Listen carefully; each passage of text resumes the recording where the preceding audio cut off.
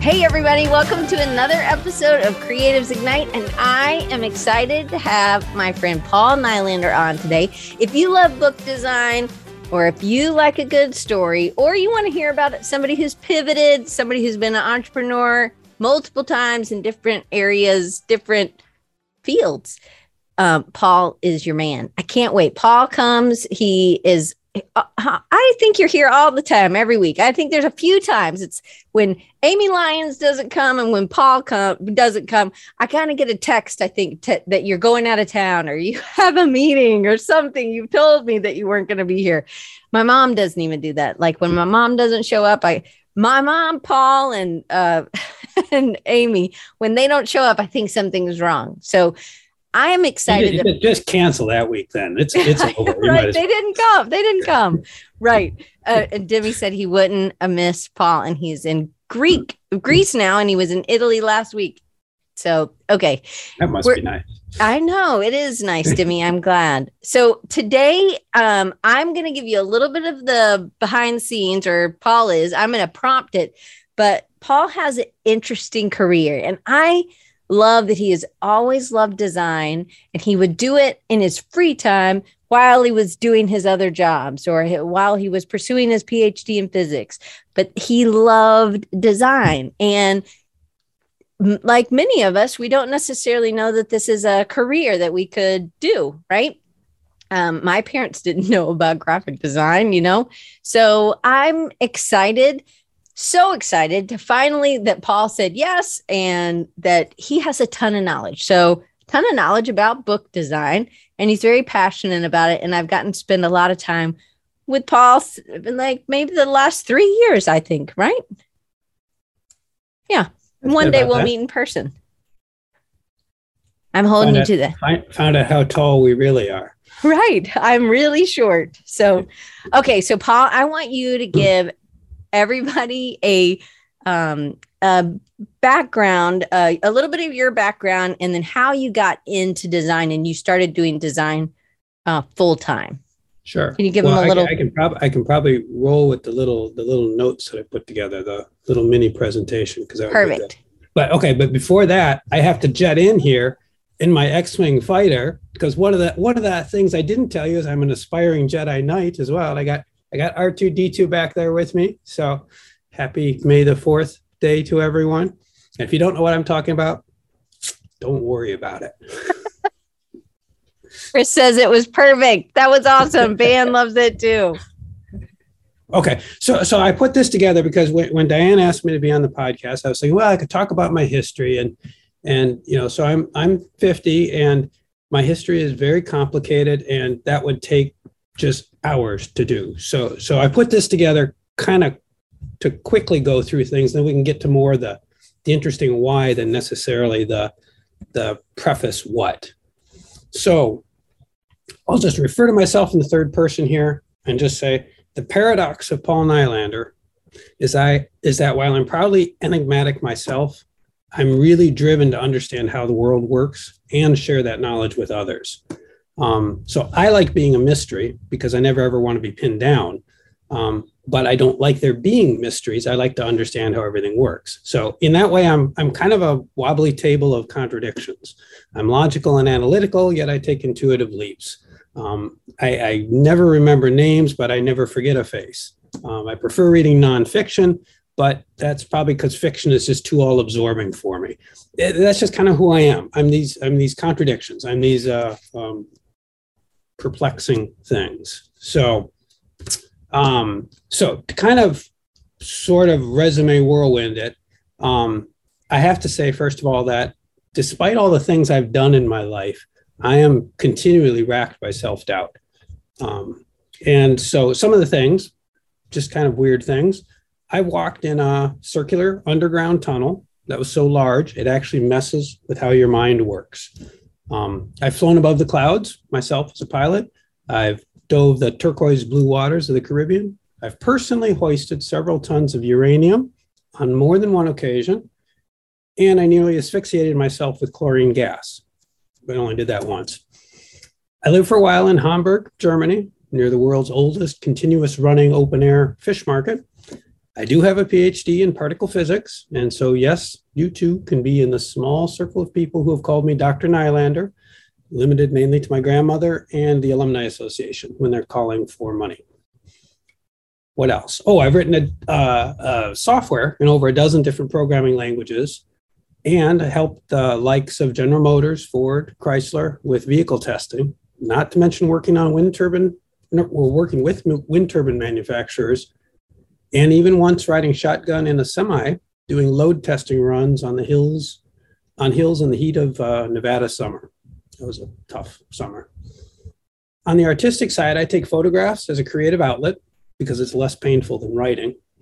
And I've combined digital image techniques with century-old printing presses and sold my photography, letterpress, and screen prints and fine press books in art fairs. So I've covered a lot of ground. And yet, it still feels petty. It feels like it isn't enough. I want to be able to imagine unseen worlds, and yet the need to be practical and pragmatic in what I do is ever present with me. In fact, I might go so far as saying that if I ever find myself starting to feel absolutely certain about what I'm doing, I know it's time for me to push further. I know it's time to go harder, find a new path.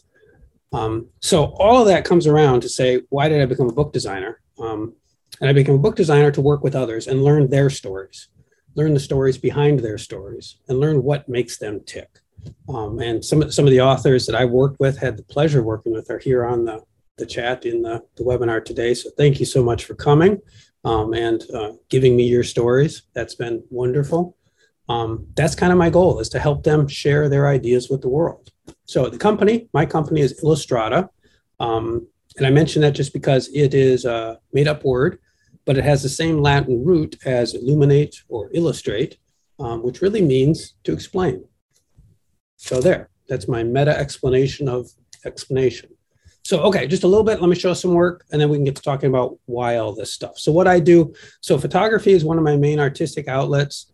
I do a lot of work, direct with camera, but I also do a lot of things in Photoshop and have for years and years and years and years. So things like this photo mosaic here, which is actually a self-portrait. More recently, though, my photography has turned to printmaking techniques, and I worked a lot in photogravure. So this is an example of about so beautiful, and it is like a story in itself. I just want to know what it's all about. It's a tremendous photograph, and it became even stronger as it's a quite small, like a 4x6 photogravure print. So that's hand printed images. It would be a great cover of a book too, Paul. Sorry, I didn't mean to interrupt you. No. Well, you see, that's the hard thing with book covers is you have to put text on it then. I know. So this is actually the book that photo is in right now. This is a hand printed, hand bound, hand everything book of photogravure and letterpress text. So as a book artist, these are sometimes the kinds of things that I do. I've done a number of book arts books, a meander book, a concertina are shown here. Hand printed usually with stamps or letterpress or what have you. I've done a number of more poster size things, so screen printing, such as the fire escape on the left, letterpress broadsides as well. I get those in sometimes. And more recently, I've actually been doing more with collage. This is actually Diane's prompting kind of to get to that. And we'll probably come to the story behind this image, but this actually combines photogravure with hand-cut collage, which is, I don't know, that's got to be a first. That's a weird mix. But most of my time these days is actually spent doing designing books that are prepared commercially. So this is an example of Cura done for the St. John's Pottery, very big, very complex photo essay book. And it was very complex, and it had lots of different parts. And one of the things I love, and I have to get this in, is that Paul is great he can do a regular book, but he is so great at figuring out all these things that have all these parts, and to get them to figure out. It is amazing that Paul can do all this, but it's like a puzzle or a chess, it's just amazing. Okay, keep going. No, it's very much a puzzle. Yeah. And that's where the more complex books become very interesting for me. I mean, they're very stressful. They are difficult to do, but they are interesting puzzles too. This is a book that came out just earlier this year for an artist up in the Duluth area here in Minnesota, an Ojibwe artist. And again, featuring his work, featuring his words, some English, some in Ojibwe. So that's kind of a fun project, beautiful book. This is one that's local here.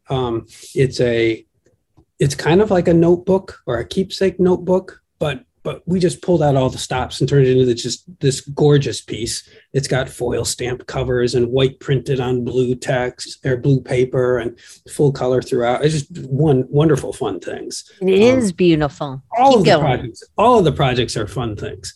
This one, My Mighty Journey, is a children's book, a children's story book that was illustrated by a world-renowned wood engraver and letterpress printer here in the Twin Cities. This book, I had the benefit of being involved with from the very, very beginning, or at least the beginning of production, and took over 5 years to produce the images and everything in this book. So that was a huge team effort. That was definitely not me alone. That was a huge team effort. But I took those images, scanned them in, and then overlaid the text on them to create what would become the trade version of this book. So beautiful. How big is this book? Amazing project. I should have had some books out. How tall is it? Quite large. Oh yeah. Yeah. Yeah, it looks tall. Man, these are beautiful.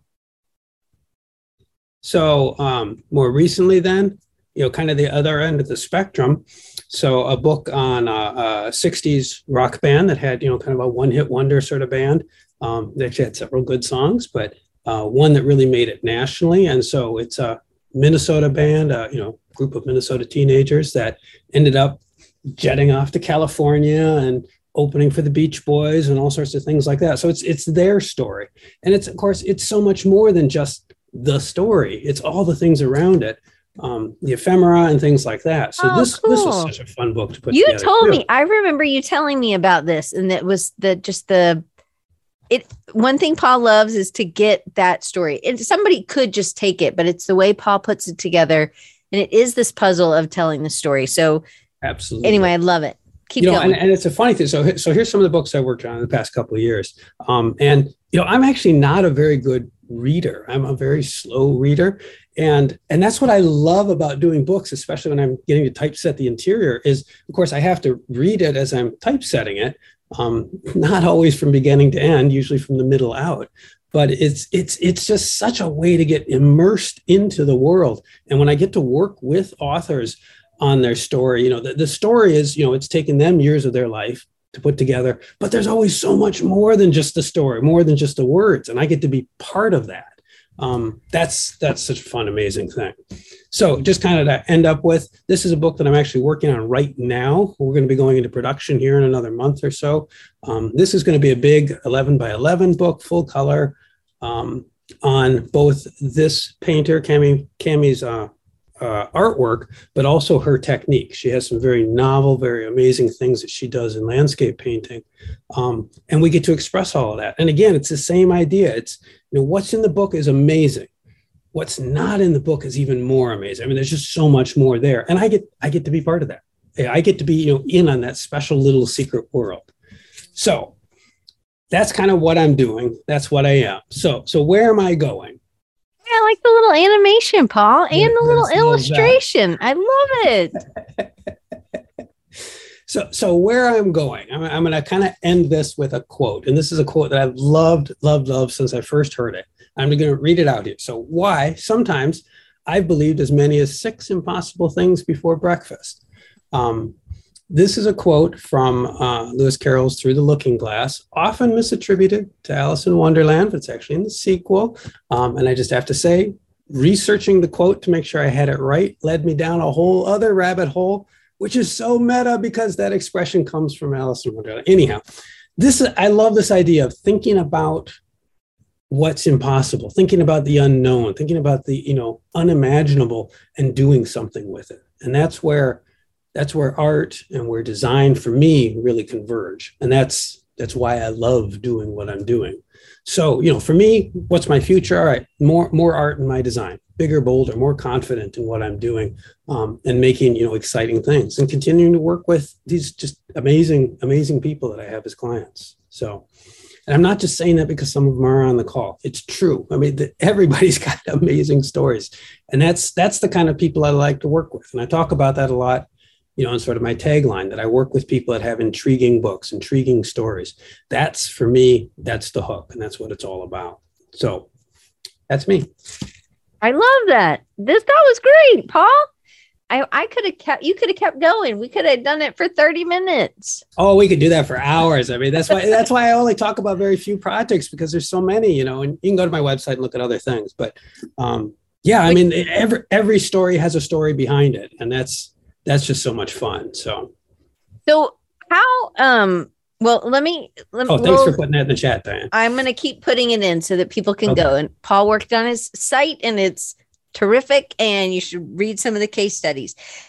So you have pivoted a few times, and I think that was one of the pieces when I was talking about, because we could have talked about lots of things, not just in your chair, but from physics to selling things to people in Germany. I can't remember all the things you've done.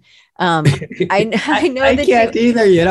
It's cliche, but I feel like I've forgotten more things than most people get to do in their lives already. And that's just so much fun. But I love that I'm in the past 3 years. I feel like I've been on the journey with you, and it's nice to see. And I've seen where you've been going on your website, but also hearing and seeing some of these projects come to fruition and end up and seeing just these series, these books that you're working with, or authors or publishers that you're working with over and over. And there's always these special things, I think, about them. And I bet that's how you would make an author feel, is that they have this special thing, and they have to be able to get it across. And we're not going to just do it like everybody else has done it. And you do a beautiful, beautiful job at this.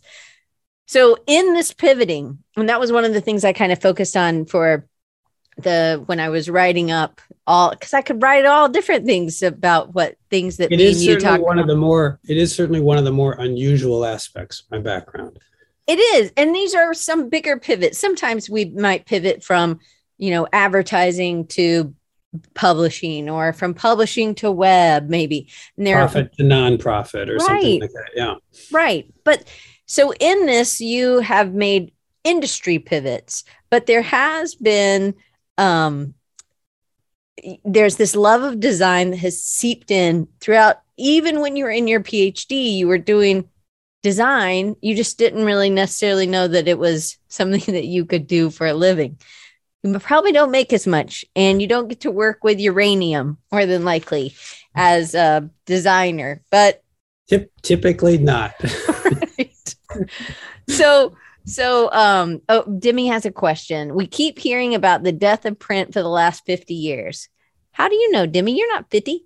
But I'm just kidding, but he's not. So why are all of us print people not fighting back at this superficial narrative? Do you?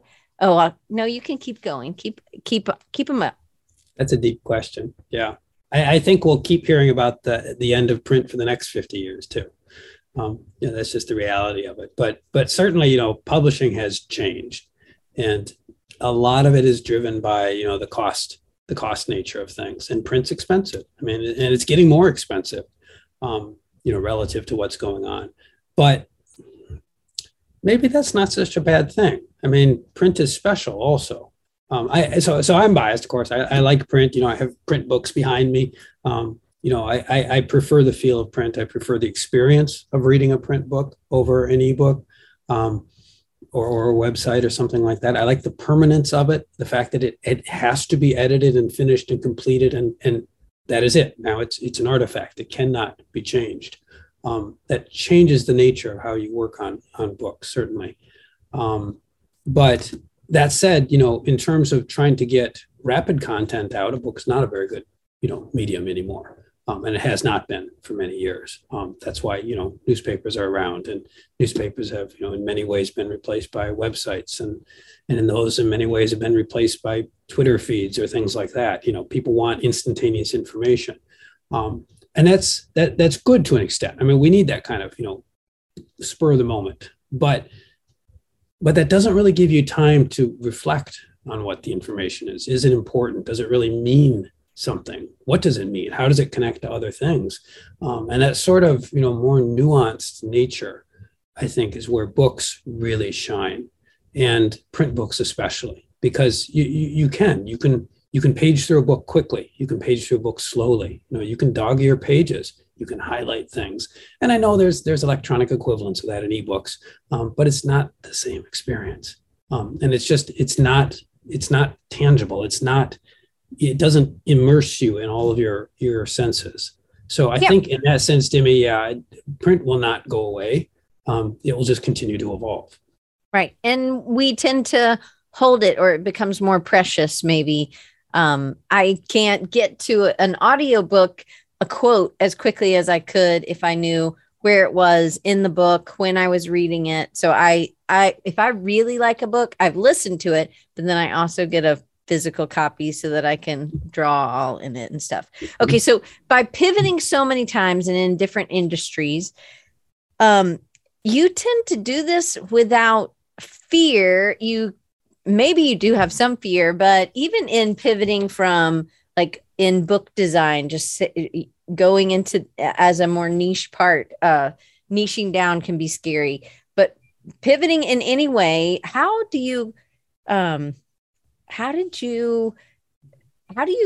that kind of fear, or the absence of fear? Could you give us a little tip for us so that we can keep maybe there's a lot of things in life that I'm afraid of, but the pivots are not them. So how come? Well, the reason being, because at least for me, and at least for the things that I've done, or the changes that I've made, they were natural extensions of what I was doing. They felt like the natural path. And when you're looking at it from a distance away, you know, starting in physics and ending up in book design does not make any sense at all.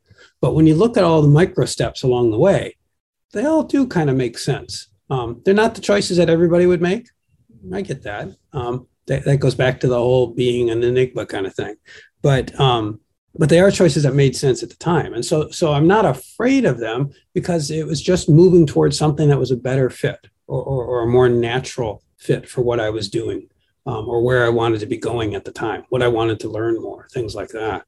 But yeah, when you step back and look at it, it's like you really have to scratch your head and say, what the heck?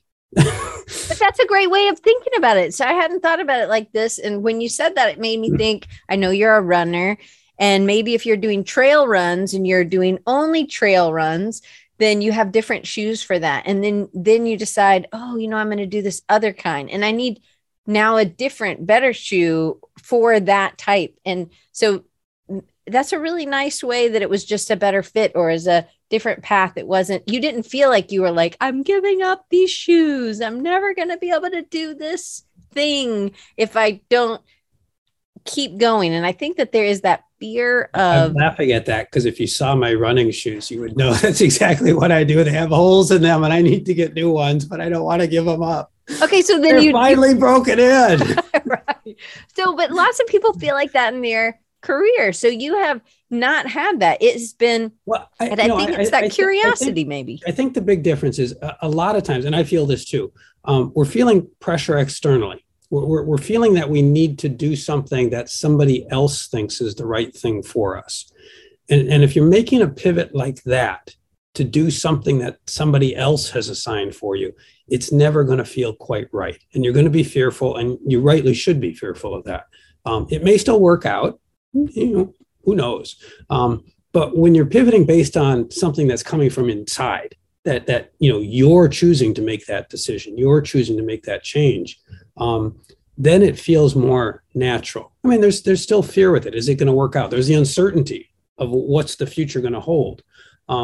But you do it with a safety net. Certainly, I'm not saying don't just completely leap off the cliff without any protection, but so long as you have a reasonable idea of what the risks are and what you can tolerate, and it feels like it would be a better direction, it's kind of more fearful not to do it. So I don't know. Okay, so Rhonda has a question. She says, and this is not really in the pivot part, but I love this question.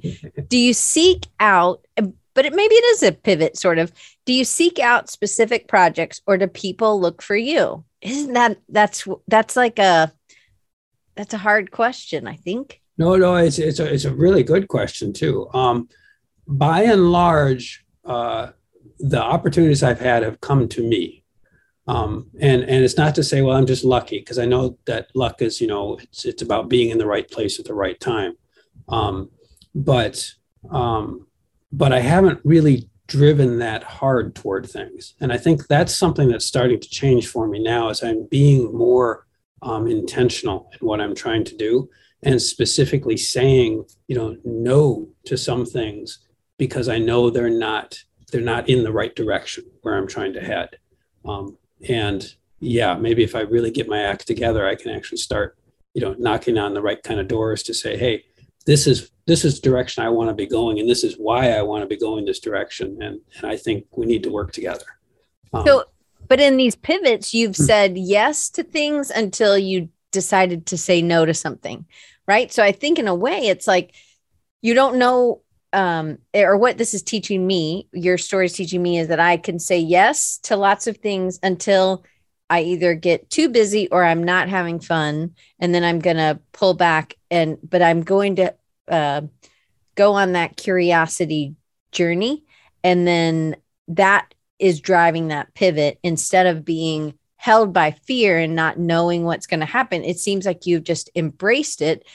And then you've said yes to projects, but now you're at a place where, again, it's in a refining stage for you, and what projects or what types of projects you're accepting. But you will accept projects that are very difficult. These chess kind of projects, I think that I'm like, whoa, some of these are super custom. You're doing on the press, and then you're doing gold foil, and you're doing gold leaf, and you're doing all kinds of things that are crazy putting together. I was just doing gold leaf this morning, in fact.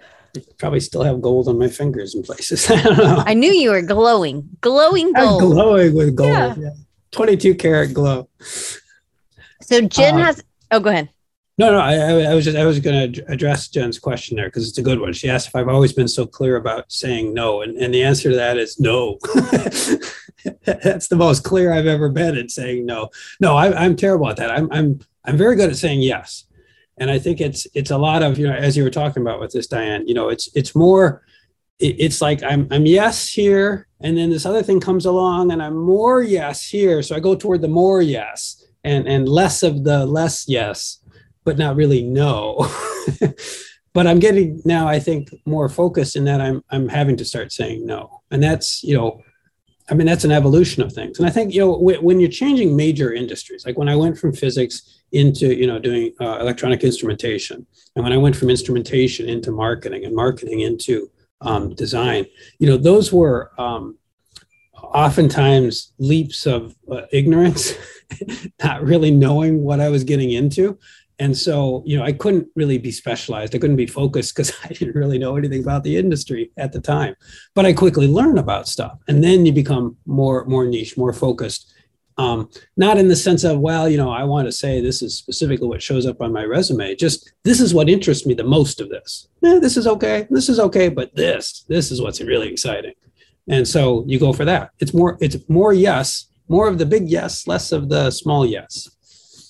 So when you're making these pivots, when you went from instrumentation to marketing? I know this story, so you maybe can tell this quickly.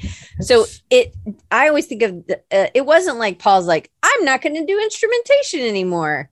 The end. I'm going to do marketing, right? There was this overlap. You're just, hey, this needs to happen. I think I could do this. Tell them that story. Do you know what story I'm telling? I think I know what you're talking about. Yeah, I mean, and that happened over a couple of years. So it's definitely it looks like it's a sharp pivot, but at the time it was definitely a transition kind of thing. And then the instrumentation. So I had a business that was selling measurement equipment that was made in Germany, and we were using largely the marketing information that came out of Germany. So it's an engineering company. So it was brochures that were written in German by German engineers, translated into English, and just anybody that works anything in marketing knows that's probably a bad idea. And they weren't very good. So I ended up rewriting the brochures and rewriting the website for what I thought was appropriate for the American audience. And come to find out, the German engineers actually were using my English brochures in Germany because they were better than their own German brochures. And that was kind of like, light bulb moment. This actually could be something interesting. I didn't know anything about marketing. I didn't know, what it was or anything. I just, I needed better brochures, so I just did them. And, I'd done page layout stuff before, so I'm like, I know how to lay this out. And of course, looking back on them, they were horrible. But whatever, they were better than what I had at the time. So then it's just I kept working on that. It's like, well, we could do more. We could make this better, and maybe integrate a little more internationally. So we have like an international brand. I learned about the word brand and what that meant. And so in that way, kind of moved from writing code and working with clients to develop test programs to actually writing brochures, right? You're doing copywriting and designing brochures that helped explain what we did as a company. Meanwhile, I was still training them on how to use our software and going out on site visits and things like that. So, and just kind of kept moving more and more toward the marketing side, and finally decided, this is actually the part I like the most. I don't dislike the customers that I had, but I like this more. So let me do more of this. So, okay. So Chris asked, and so great. He loves curiosity. You were on his podcast, and that's how I knew you would say yes to me, or I was going to hold it over you. Because if you went on Getting Work to Work, I knew you would. I have to say that after you saw that I was with Chris, Diane was like, you went on Chris's podcast and you didn't go on my podcast. I know, you were really hurt. It's been a year, I think, but I'm glad. It was a really good one. Chris, maybe you could pop that Getting Work to Work link in the chat if you don't mind. But yeah, Chris, I don't remember my number anymore. I know, and Chris is like over 3,000. I'm just kidding. I think it's over 600. Oh, it was Getting Work to Work 545. Thank you, Chris, for putting that in there. It's a great episode, and we're talking about different things here. So if you love Paul, then you'll love to listen to that one. Chris was the prequel to this.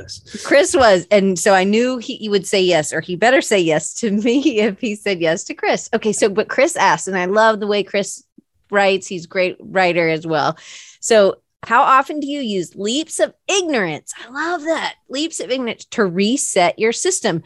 So in that, you went to this, you were like, well, I don't know about marketing, but you knew yours was better, or you could do it better.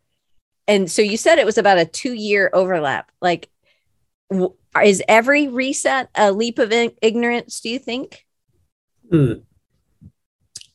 Yeah, I think so. I think there's a certain amount of arrogance, there's a certain amount of ignorance, and there's a certain level of the, sort of the DIY mentality, which I have, which is, how hard could it be?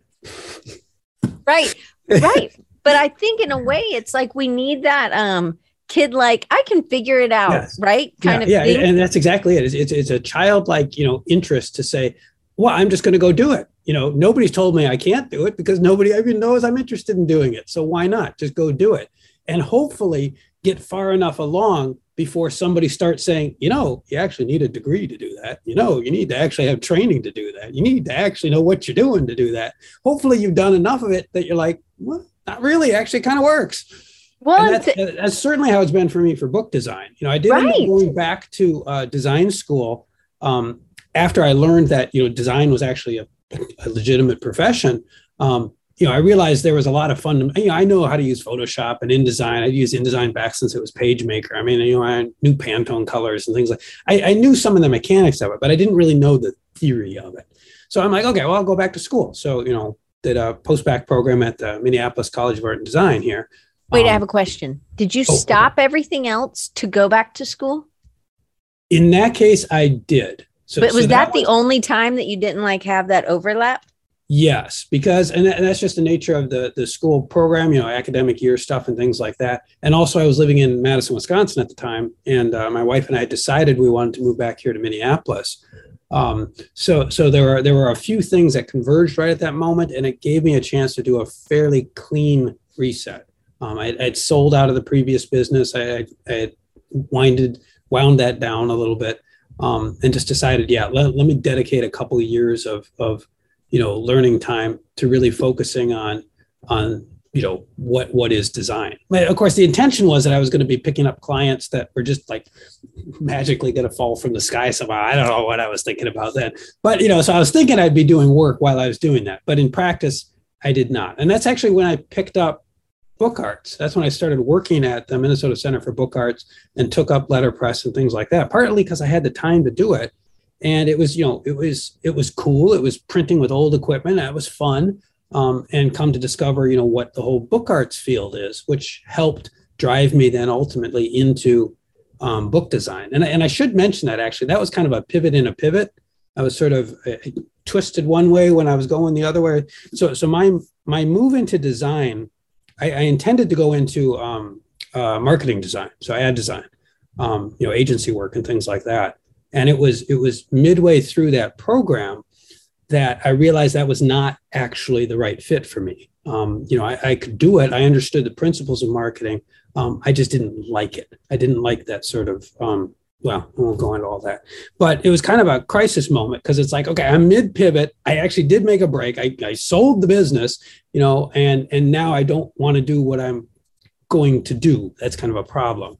And one of the faculty members there who gave me some good advice, and he just said, Paul, what do you really like? And that was a tough question. Nobody had ever asked me that question before, and I'd never really thought about it before. I just, like I said, I went to the more yes, less of the less yes. So I thought about it, and I said, well, I like books. I really like books. And he's like, so be a book designer. And I mean, I kid you not. I'm like, really? People do that? And this was kind of an embarrassing, not that many years ago when I made that comment. So I decided to, refocus what I was doing specifically, not just, design in general, which of course, you're a design professor, covers a lot of ground actually, but focus right in on book design specifically. And it was a much harder choice because, I didn't have any clients as a designer. I had even fewer clients as a book designer. But that's what I wanted to do. And so I focused on that and started picking up some projects and doing some real production work. And just, it's kept picking up from there. So, So, I mean, back to your question, Chris, I mean, ignorance is great. So long as you can live in that bubble and move toward useful knowledge, ignorance saves you from all that trouble of, self-doubt and everything, because you just don't know the difference. Yeah, absolutely. That's the great thing about it. But it's a weird balancing act because you get too knowledgeable before you have the skills to do it. Then you're going to realize you can't do what you want to do, and then you're stuck in that trap of your ability to see is better than your ability to do. And we all have that in creative fields all the time anyhow, but you really can be trapped in that if you're trying to do a pivot, because then you start questioning everything about life and your decisions. So thankfully, I've been, bullheaded enough to be able to push through and get to a point where I'm accomplishing what I want to accomplish. So, yeah. And I think that being that lifelong learner and knowing that there's something is a perfect for design, because we're always talking to clients that are doing something that we have no idea about. So it allows us to ask good questions if we're curious, right? So Mary, she says, and I know we saw one of her books that you've worked with, and she said, the part of you, Paul, that is the newer at this makes you so very good to work with as you stay open to the collaboration with clients. I also think that that's just That's And the fun Mary's part. book, especially, that was the Fearless book, the one with the gold Yeah. foil and the white print and stuff. I mean, everything that was in that book, I have to be careful how I say this because I don't want to scare Mary now. Everything that was in that book I knew was possible, but I had personally never done it together in one book before. So it was pulling a lot of ideas together. I leaned heavily on the folks that printed that and on their expertise. And it worked out just marvelously. And Mary was such a wonder to work with. And I said, "Oh, I'm a little behind schedule." She's like, "No problem. Take as long as you need." You don't get clients like that very often, but it was a very nice aspect of it. And that's exactly it with every single project. I mean, I'm learning something on every book I do. If I'm not, it's not a very fun project. Right. Then it's That's factory work. learning about the author's world, which is always fascinating, but it's also learning about the technical world. And maybe I'm trying something new or a new printer or some technique that I haven't actually used before. You tuck it together and turn it into something that's wonderful and beautiful. And that's great. And that's the great thing about book design is I don't see that ending, at least not for a long time. I mean, every author I meet has more stories in them. And there are things to learn about and things to discover. So that's a fun part about it. So, and telling them in different ways and using different materials or using something. I got to introduce Paul to one of my favorite books from the 90s.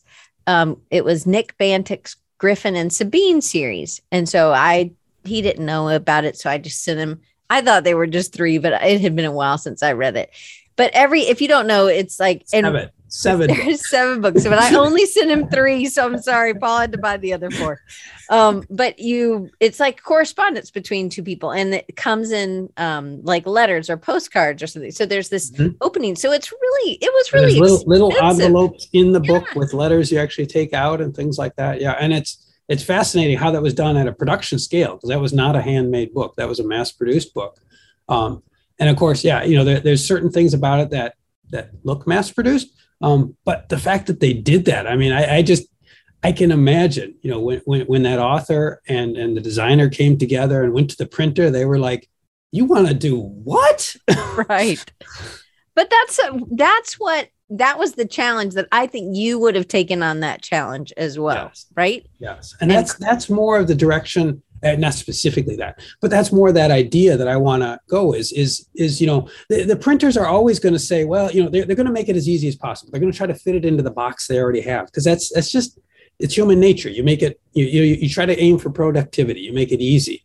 And I think as designers, the opportunity we have when we're really in our element is when we're pushing that. When we're pushing the boundaries of whatever somebody has said are the limits. We need limits. We need boundaries. Designers have to have boundaries, but we like to push those boundaries, and that's where it gets exciting. And for me on a production side, pushing printers, pushing materials, things like that is interesting when you get to do that. Yeah, it is about that experiment, as Maura said, but it's also about, if somebody is looking for someone that they haven't seen a book with this yet, that's the kind, at least what I think, that's the kind of thing that gets Paul's juices flowing or bubbling up. And it can't just be that, like the Griffin and Sabine books, if it was just that there were envelopes with notes, and that was the cool, it's a great story. Yeah, but it itself is a really good story, and it works so well with that because of the nature of the correspondence between the characters in the story. So that specific solution wouldn't work in almost any other book. But that's the fun part, is figuring out what works for this story, what works for this project to make it just a little more special. And would that book still have been good even if it was just like printed letters? It would have. It would have still been interesting.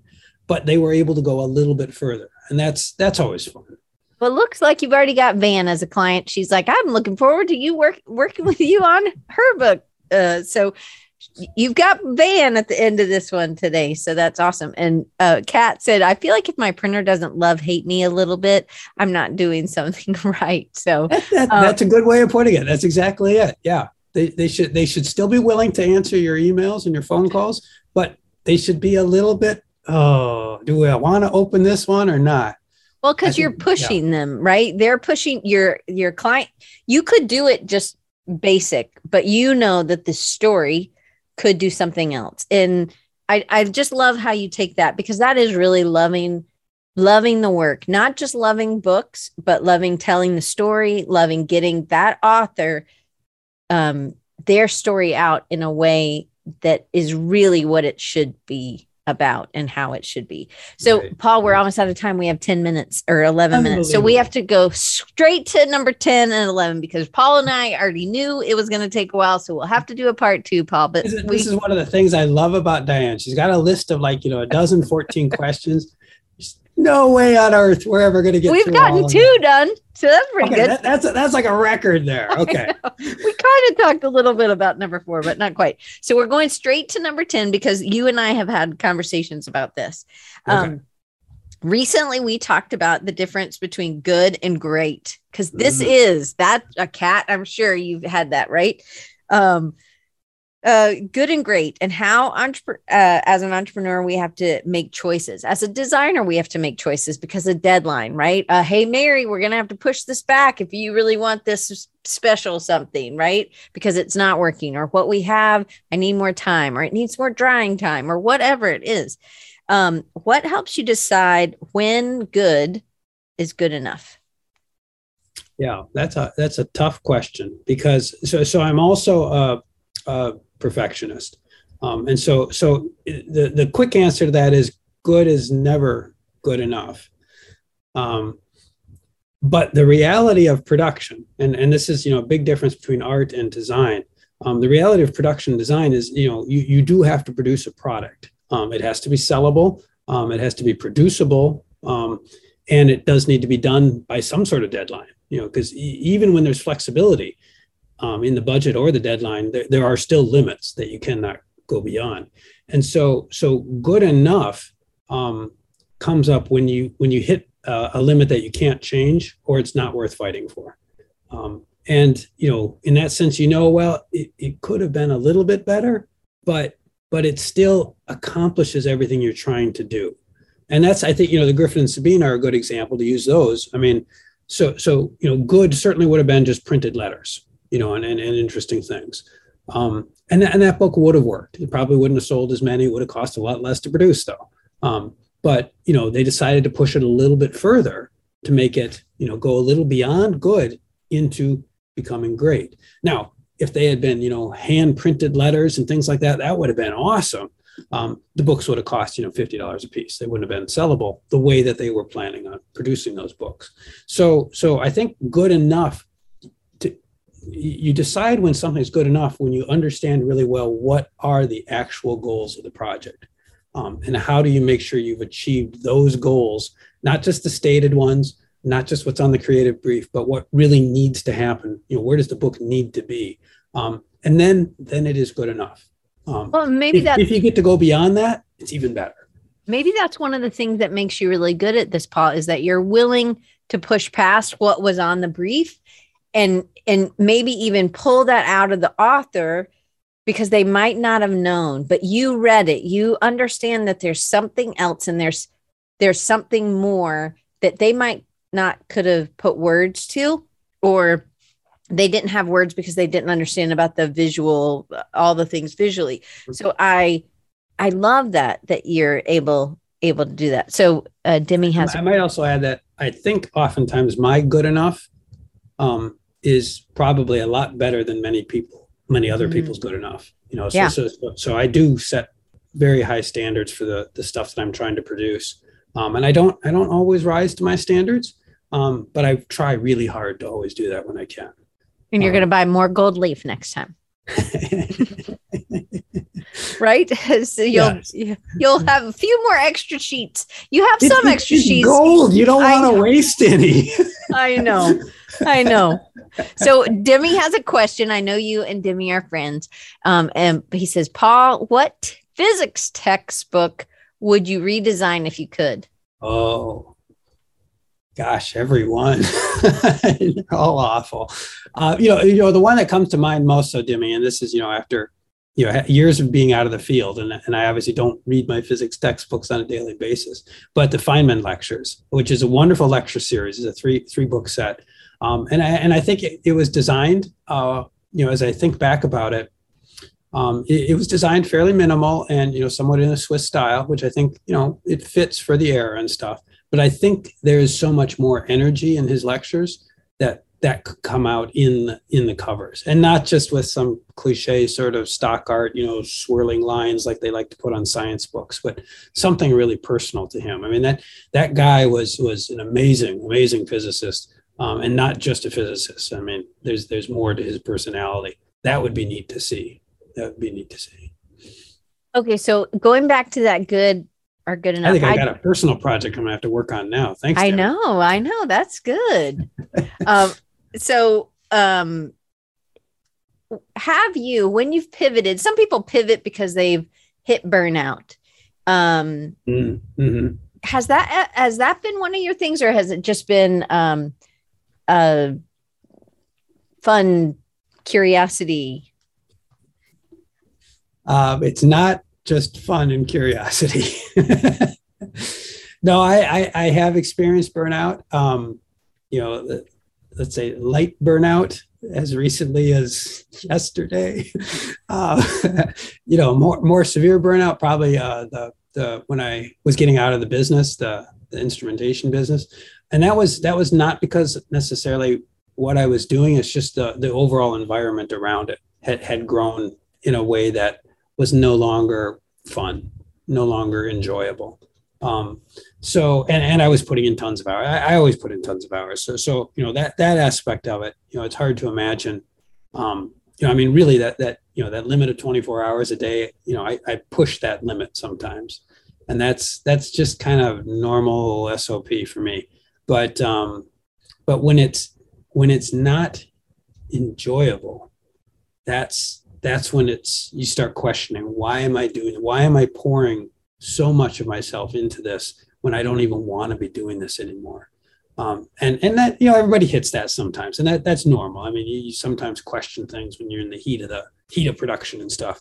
But when you look back on something and say, that was a waste of time, that was a waste of energy, that was a waste of, brain cells, whatever, then, something's wrong. And I guess for me, that's kind of what burnout looks like. I mean, burnout is something really you have to be in it to really experience how bad it is. Because from the outside, people look at it and say, well, it doesn't seem that's bad. I don't know why you're complaining so much. It's just, I think, it's that mindset where you've gotten trapped into some sort of, negative loop. As we call it in aviation, sort of the death spiral. You're going down. It's going down, and there's just nothing you can do about it. That's when it's really hard. So I felt that sometimes. Yeah. I love that you also, in that, by accepting good enough, even though you have high standards, by accepting that good enough, that may be something that can help not lead to burnout. Because if you just keep pushing and pushing and pushing, that printer is not going to want to work with you. They aren't going to. There has to be some sort of collaboration and give and take and compromise, right? Yeah, absolutely. And that's, burnout is just a state of mind. It's not actually anything physical. It's just how you're relating to your environment and how it's, I guess, impacting you. So, yeah, but I think that's the key. It's just always having something, something that you're looking forward to. Some I don't know, reward that comes out of it, but personal satisfaction that comes out of it. And a big part of that is the clients you work with, or if you're an employee, the people you work for. If they're asking you to do the impossible, but they're so grateful for everything you're trying to do, it makes it doable. If they're asking for the impossible and then they're upset with you when you only deliver 90% of impossible, that's tough. That's hard. So that's in some sense it's get better clients if you're getting burnout. And sometimes that means a pivot, go somewhere else, go to a different industry or go to something else. Or maybe sometimes it's just fire some clients and get new ones, get better clients. Understand more what makes you tick. So you're asking for the right kind of people. Yeah, for sure. And Demi says we should keep pushing our collective standards are too low. Keep being perfectionists, people, is what he said. I love that. Perfectionists unite if we could ever agree on a logo. Right. Oh yeah, probably not. Maybe. So I want to ask, since we have 1 minute, Paul, how do you regularly evaluate your growth and your ability to refine your specialization? Because this is the ultimate pivot as you continually are refining. What are you doing to evaluate? Is it on a daily basis, a weekly basis, a monthly basis, yearly, quarterly, whatever?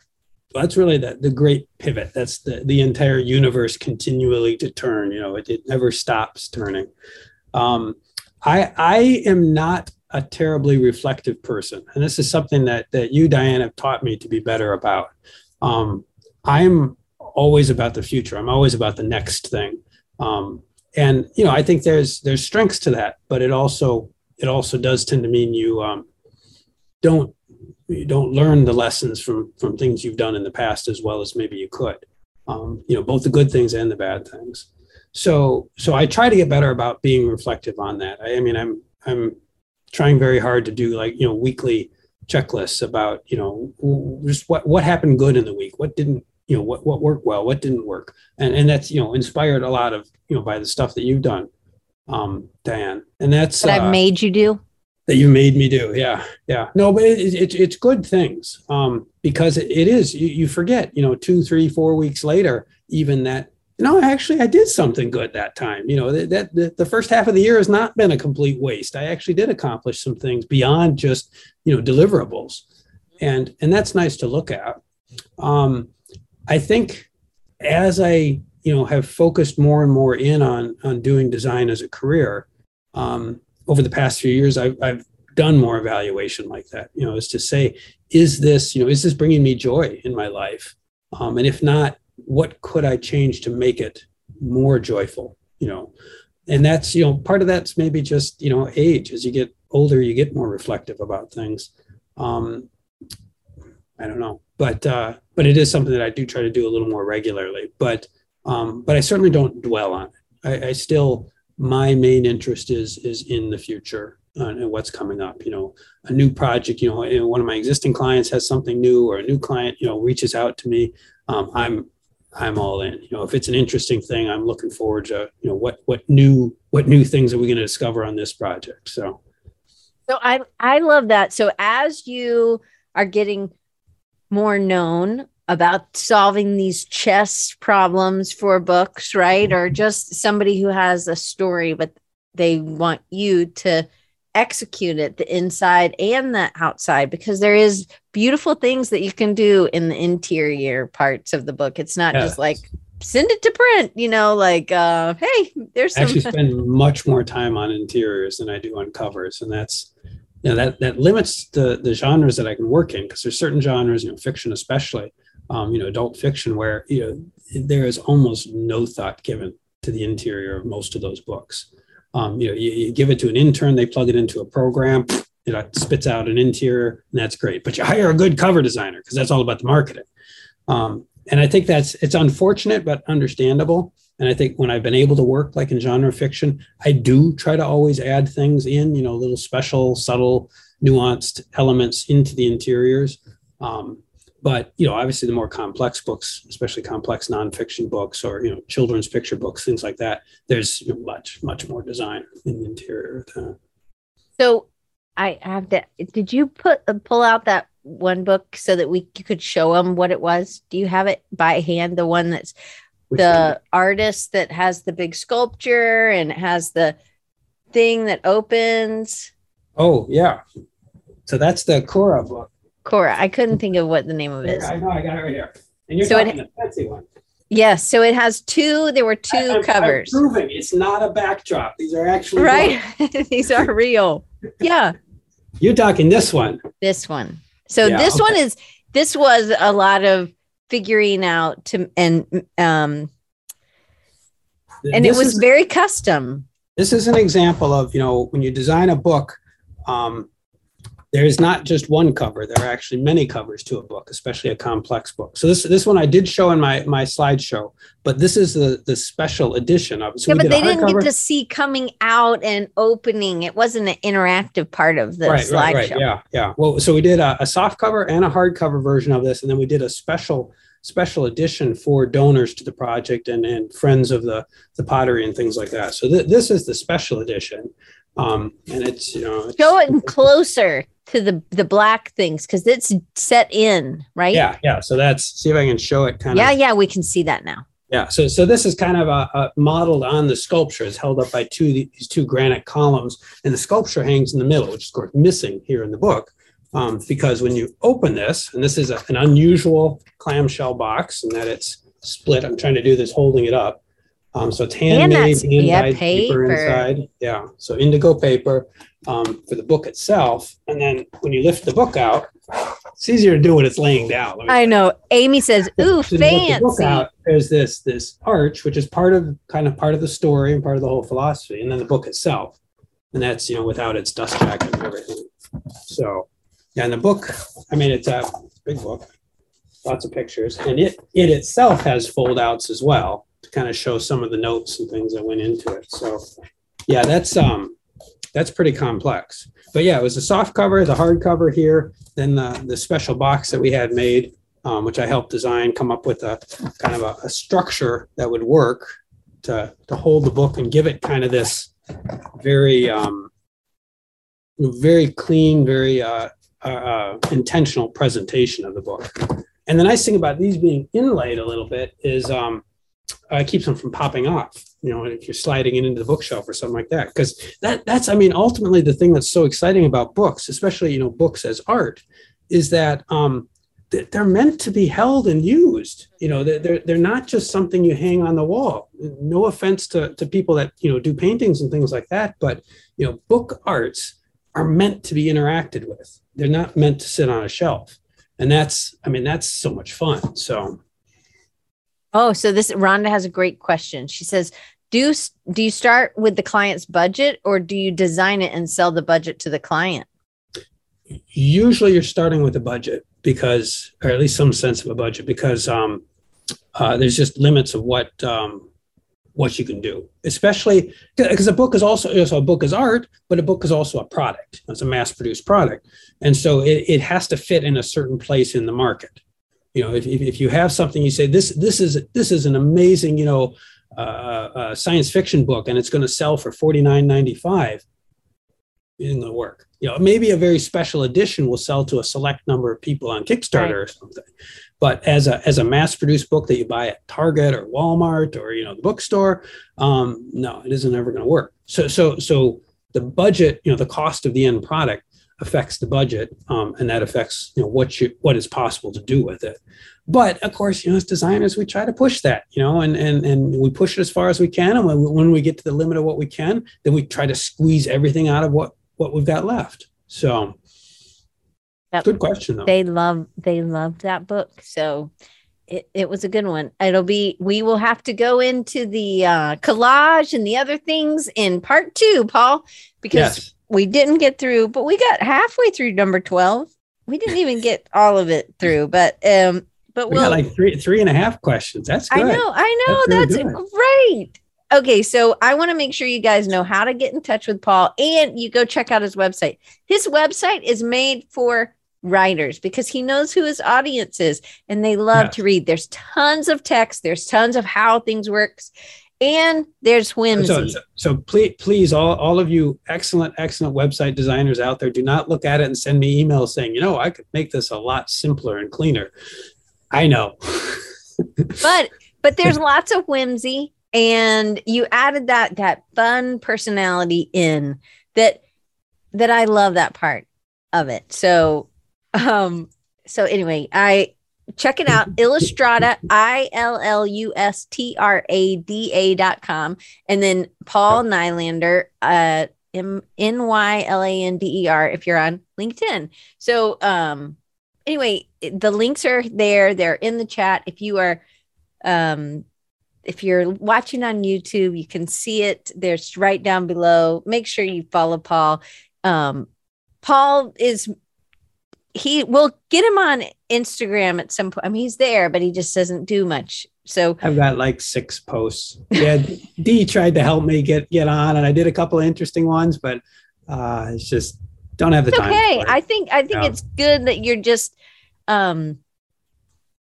you're there and you consume. So, but people can get in touch with you on LinkedIn if they just have questions or whatever, or they want to know when part 2 is. And I just appreciate all the people that are your authors or your clients that have come. That was super sweet. Yeah, and that's nice. Awesome. Thank you all of you for coming. I mean, everybody, it's humbling because you kind of figure, nobody's really that interested in the story of Paul Nylander. It don't make any sense anyhow. So no, and I'm sincere. I'm happy to talk about books with anyone. And of course, if you're trying to do something that's a project that needs a little something, I'm happy to talk to you about that. See, Debbie Clapper, she said, your story's great, Paul.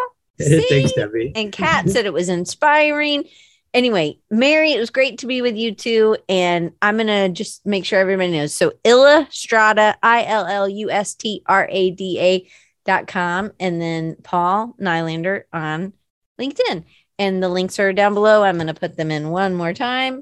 And we are off for the next 2 weeks. I don't have a calendar right there. But at home, I have a calendar right next to my computer. So I don't know why I was looking, but not that we could see it anyhow, but I know you can't, but I could look and pretend, but I guess it's on my, I think it's the next 2 weeks we're off, and then we'll be back in May, taking some weeks off. Next week, my mom will be happy because I'll be with her.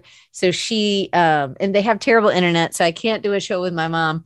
But at some point, really soon, Ashley and I are going to do a show because it'll be 10 years at the beginning of June. So I'm very excited about having a show. And Paul, I'm just really glad you're my friend.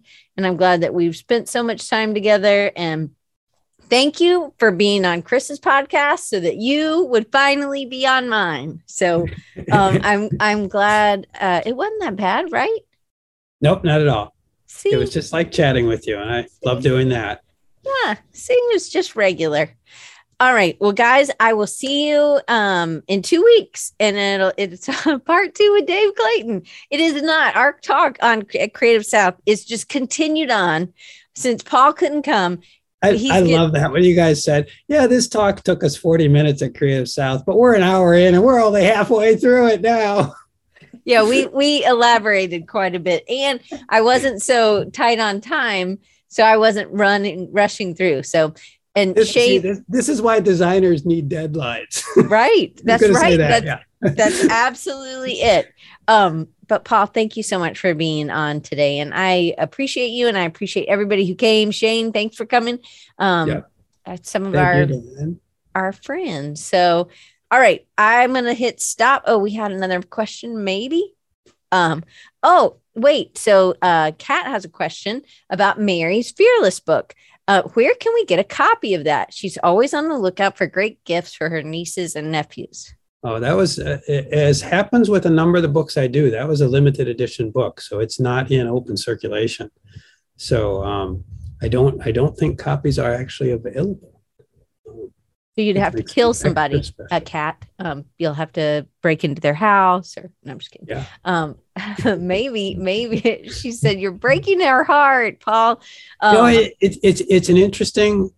Okay, Mary mentioned going with the next phase. So we've talked about doing a slightly more mass-produced, slightly easier to mass-produce version of the book. This was kind of a test version. So. But that, it does happen in some ways, especially when, these special books, like the Cora book as well. I mean, if you said, oh, I got to have one of these, sorry, you can't. It's special. And that's, that makes those kind of projects extra fun because, well, first of all, I get a copy, which is really cool. But then also it's, it just has so much more specialness for the people that do get to have one of them. So, and that's, a little bit of that is kind of my book art side coming in, producing limited edition books. They are special for that. Absolutely. Anyway, Paul, I can always talk. I think every time we talk and it's just me and you, my mom's like, how long did you talk to Paul today? And I'm like, it's 2 hours. I don't know when else I can't talk. I can't talk to Paul shorter than 2 hours. It doesn't seem like 2 hours. We may have goals of getting done in an hour, but we just can't. So yeah, I use Calendly, to help schedule things, because I hate scheduling, back and forth trying to come up with a time. So I've started using that tool. And when you set it up initially, they've got like the default things. You can have like a 15-minute conversation or a 30 or an hour. And I'm like, 15. That's never gonna happen. I can't even say hello in 15 minutes. I know, that is too funny. Hey, Jeremy Kennedy came, and Jeremy, I remember where you're from. You're in Orlando. Woohoo! I just wanted you to know that I've been memorizing it. You and Shari Holly, I have you memorized now, and you just hadn't come. And so I was like, I'm always in awe of that, Diane. I mean, I can't remember people's names to save my life, and you know their whole history and where they lived before, even where they moved from. That's just Dimmy, because he moves a lot, but I didn't know he was already in Greece, but I knew he was going, but he's going to go back to Leeds. So anyway, but Jeremy, it's good. I'm glad that I got to tell you that. So you were mentioned really early on, but Paul, as always, you're a blessing in my life, and I'm really glad. And thank you for doing this. And I can't wait for part 2. Either. It was a pleasure. Thank you, Diane. Okay, I'm hitting stop.